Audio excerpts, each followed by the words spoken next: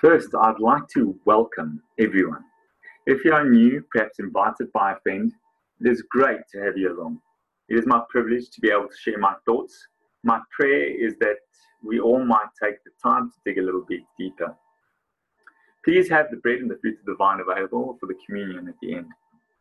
In this session, I want to share what I have been learning about the prophet Jonah. Let me share my screen.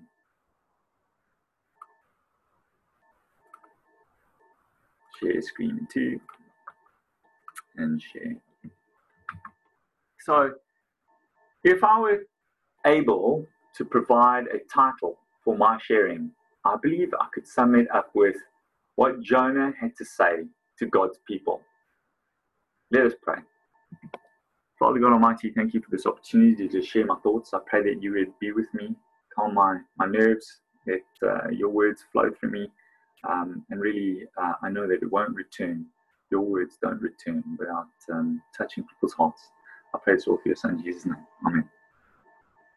I've always found it beneficial to provide a little bit of a historical context, a chance to walk a mile in someone else's shoes. So please bear with me for the next few minutes while I share some pictures. I will help puzzle it all together next. Although I could not discover when Jonah was born or died, he was born in the 8th century BC and passed on the next. Jonah was the son of Amittai, hailed from the small village of Gath-hepher, which is in the northern kingdom of Israel. It is said that you can actually find his tomb to this very day in a mountain just outside his home village. Now, all indications see that Jonah had been living or was raised during the reign of 4 Neo-Assyrian kings and the tyranny that this entailed. Perhaps he grew up during the reign of Adad-nirari III.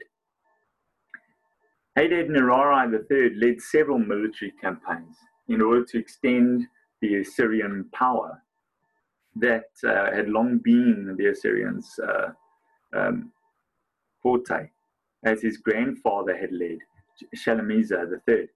He is the one that entered Damascus and forced tribute upon its Aramean king, Ben-Hadad III. With all this occurring from the enemy front, Jonah then has to contend with the realization of the truth relating to the prophecies regarding Israelite kings warned against by Samuel, as seen in 1 Samuel 8:10 verses 2 to 18. Samuel told all the words of the Lord to the people who were asking him for a king. He said, "This is what the king who will reign over you will claim as his rights. He will take your sons and make them serve with his chariots and horses, and they will run in front of his chariots. Some he will assign to be commanders of thousands and commanders of 50s, and others to plow his ground and reap his harvest, and still others to make weapons of war and equipment for his chariots. He will take your daughters to be perfumers and cooks and bakers. He will take the best of your fields and vineyards and olive groves and give them to his attendants. He will take 1/10 of your grain and your vintage and give it to his officers and attendants, your male and female servants, and the best of your cattle and donkeys he will take for his own use. He will take 1/10 of your flocks, and you yourselves will become his slaves. When that day comes, you will cry out for relief from the king you have chosen, but the Lord will not answer you in that day." Although we have all come to know Jonah as described among the books of the minor prophets with his namesake, as the prophet that was sent to preach to the Neo-Assyrian capital city of Nineveh, Jonah was also a prophet for the northern kingdom of Israel during the reign of Jeroboam II, king of Israel, around 782 to 753 BC. And of course, at that time, Jeroboam was marked as being successful and having campaigns against the Assyrians and pushing them back and gaining a lot of the lost land. So whilst the Neo-Assyrian kings were tyrannical and ruthless, the kings of Israel were paranoid and even ruthlessly put their own people to work in defense of these times, not turning to God, but to many gods. It is amidst all this that Jonah is called. I recently got to view the second in the Equalizer movie series starring Denzel Washington. I like those types of movies. These kind of action movies where justice is served. They always have those funky and punchy titles as well. The Equalizer, The Expendables, The Punisher, and of course, don't forget for the kids, The Incredibles. You get to see a wrong being put right and justice being served. In these movies, no one wants to see a drug lord who kidnapped a poor soul get away with it, holding that person in some dank basement with the victim always having dirt smeared on their tear-stricken faces, no food to eat, their clothes torn, some cut or wound somewhere, and of course, don't forget, no shoes. We are all pulled into the injustice of the situation, right? Now, although Jonah's fellow Israelites may not have been as innocent as one would believe, the Assyrians were known as a ruthless, conquering, and fearless warrior nation. So why did Jonah run? I got to watch a story of Jonah from a Jewish perspective provided by Rabbi David Foreman at the Alpha Beta site. The book of Jonah is read each year at Yom Kippur, also known as the Day of Atonement. It is holiest day for the year in Judaism, and it centers on themes that are around atonement and repentance. If you get the time, take the opportunity to check it out. After all, Paul claims in the book of Romans, chapter 11, we as Gentiles were grafted into the olive root, that being Jesus Christ. As Christians, we are simply Jews under the new covenant provided by Jesus. Now, I'm not going to be dealing with the path of flight that Jonah decided to take at the first. Only to say that I too would have done the same thing were I in his shoes. So instead today, I've just got 2 points. Point number 1, compassion. I'd venture to guess and say probably the most difficult part about heeding this call from Jesus or from God is compassion. Although the message of redemption from God to his people in Israel came through Jonah during the reign of King Jeroboam II, as we read in 2 Kings 14, verses 14 to 27, God was fully aware of the trouble in Israel. It's bitterly hard times.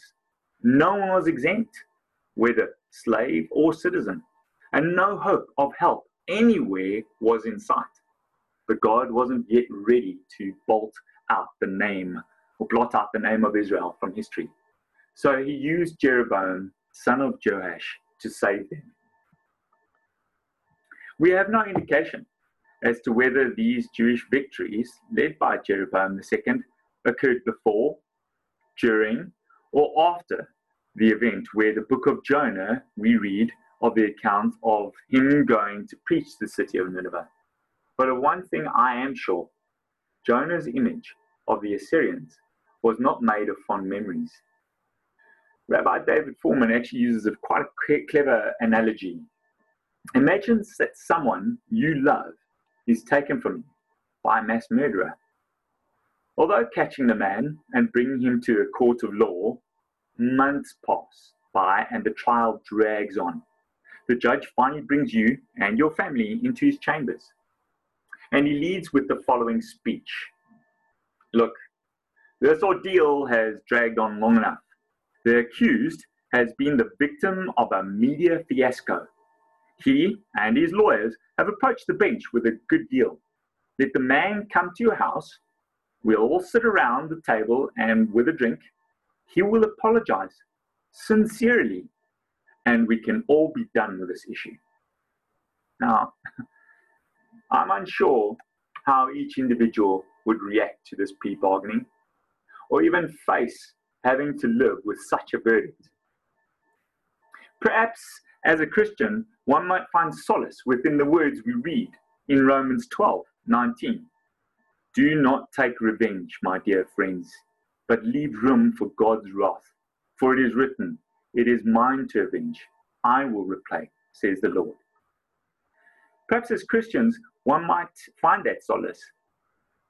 But what if the verdict was passed down from God himself? That there cannot be peace you seek. The verdict is final. Then it comes crashing down. Where would your sense of justice lie? One could say that Jonah was faced with this very dilemma. Jonah reluctantly did what he was told to do, but he was upset that forgiveness would be the order of the day. As indicated in the historical account, we picture an oppressive and cruel Assyrian nation inflicting their oppressive and racist prejudice against the Jewish people.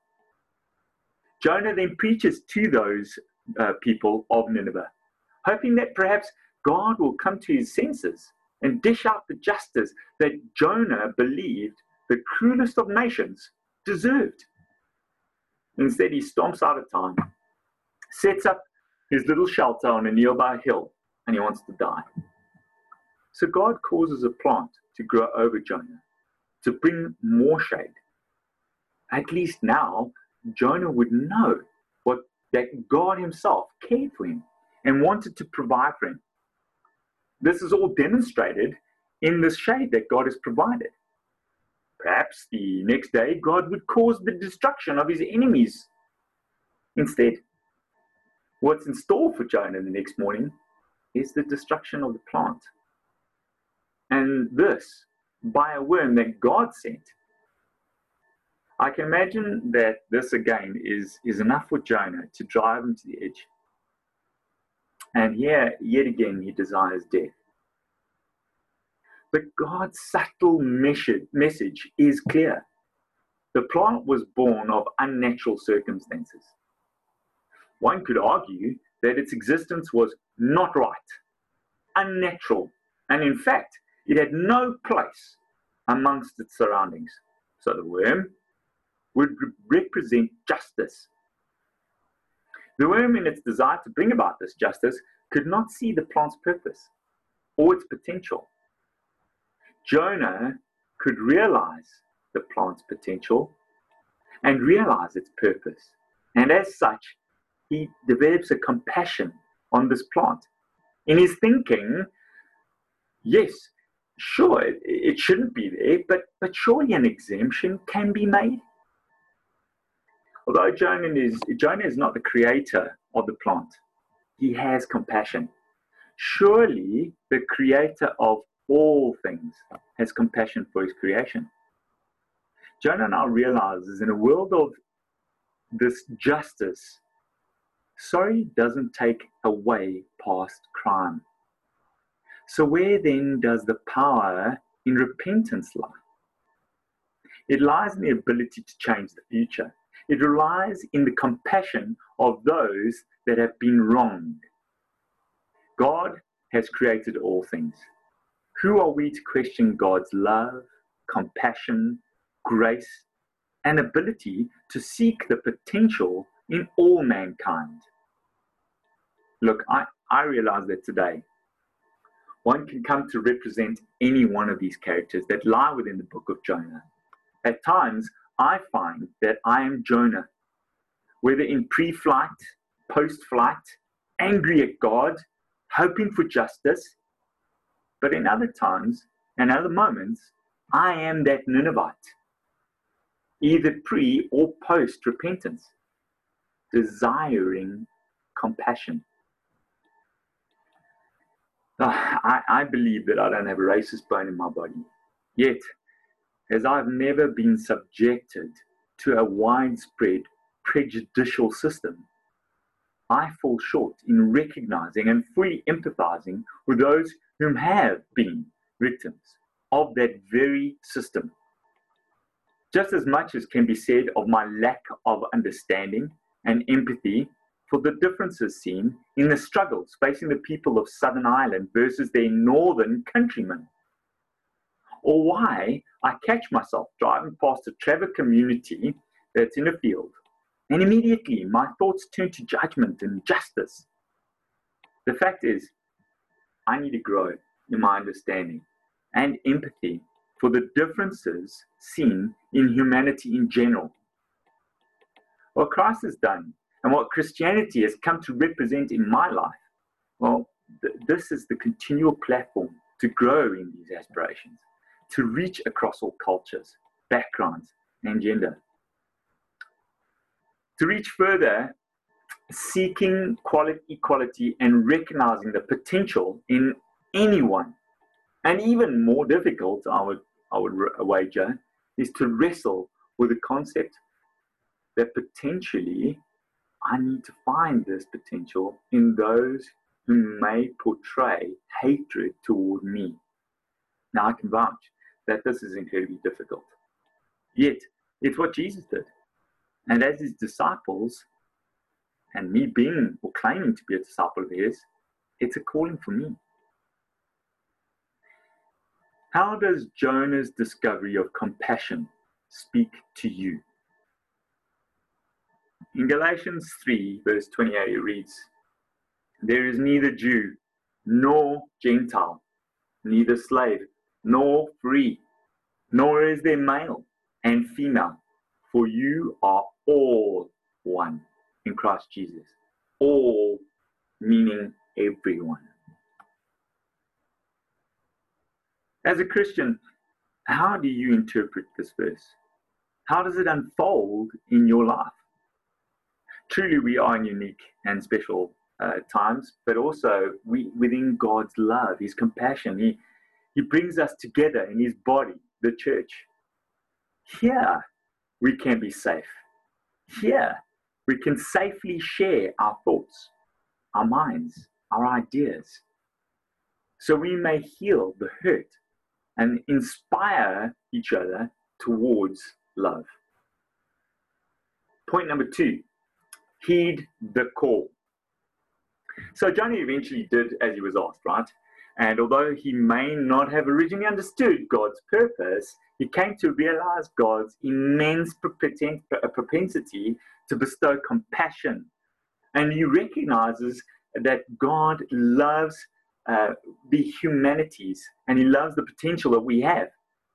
Well, this is one big sigh of relief for me.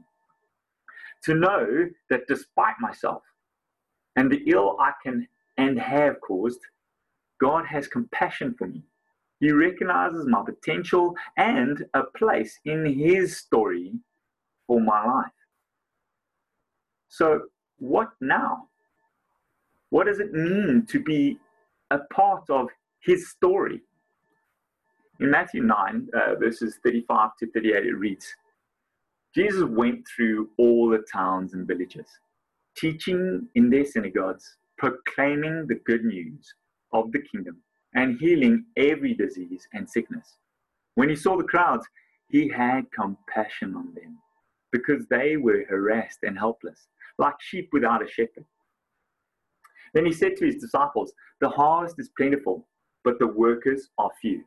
Ask the Lord of the harvest, therefore, to send out workers into his harvest field."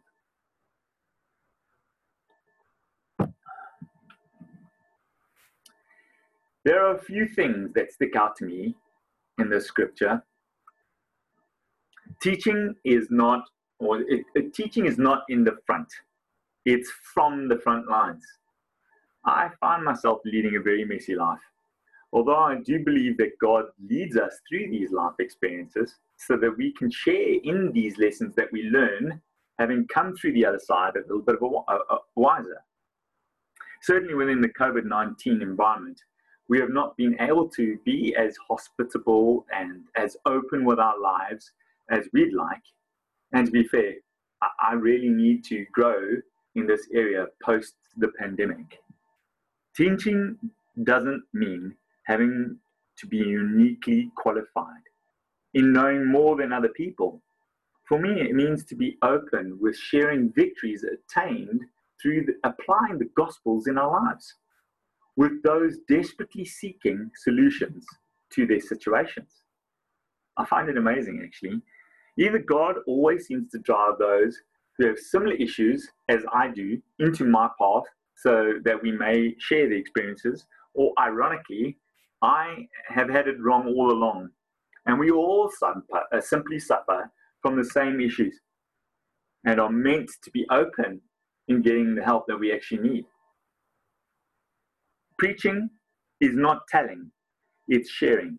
Have you ever felt like someone was telling you that you had it all wrong and you needed to come to them as they knew better?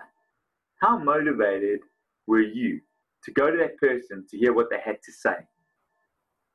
I believe I need to be a little bit more humble. I need to remember where I came from. And I've got to be prepared to answer and share the love of Christ. This is meant to be inspiring, right? God adds to his kingdom. He added to the number of those being saved in Acts 2. We're here as his vessels.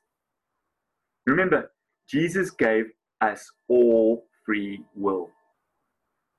I would have taken that as to mean it is not anyone's place to take that free will away from them. If you get the chance, read 2 Timothy chapter 2. It's great in that respect as well. Healing is deeper than the physical.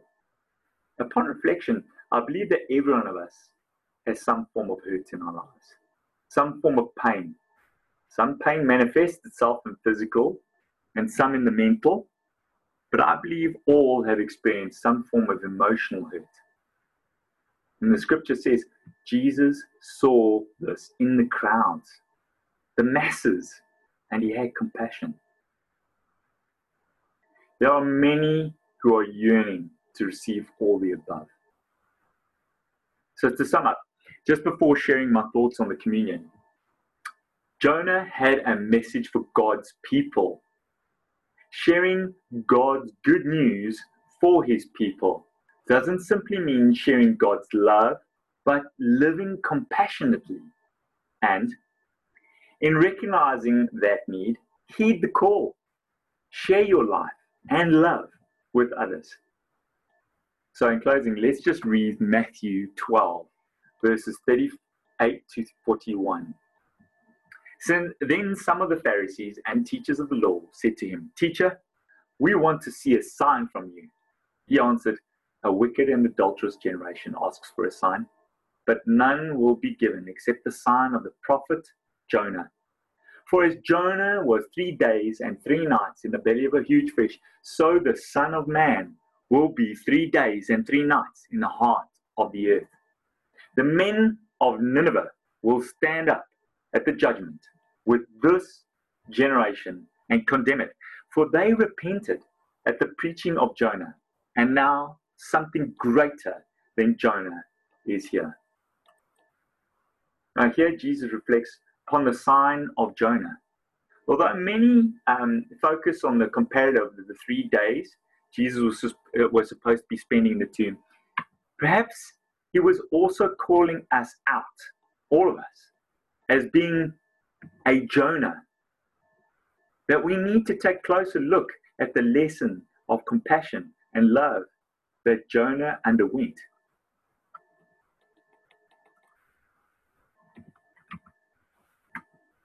I'd like to believe that it's a reminder of Jesus' ultimate display of compassion and love as he died for all of us.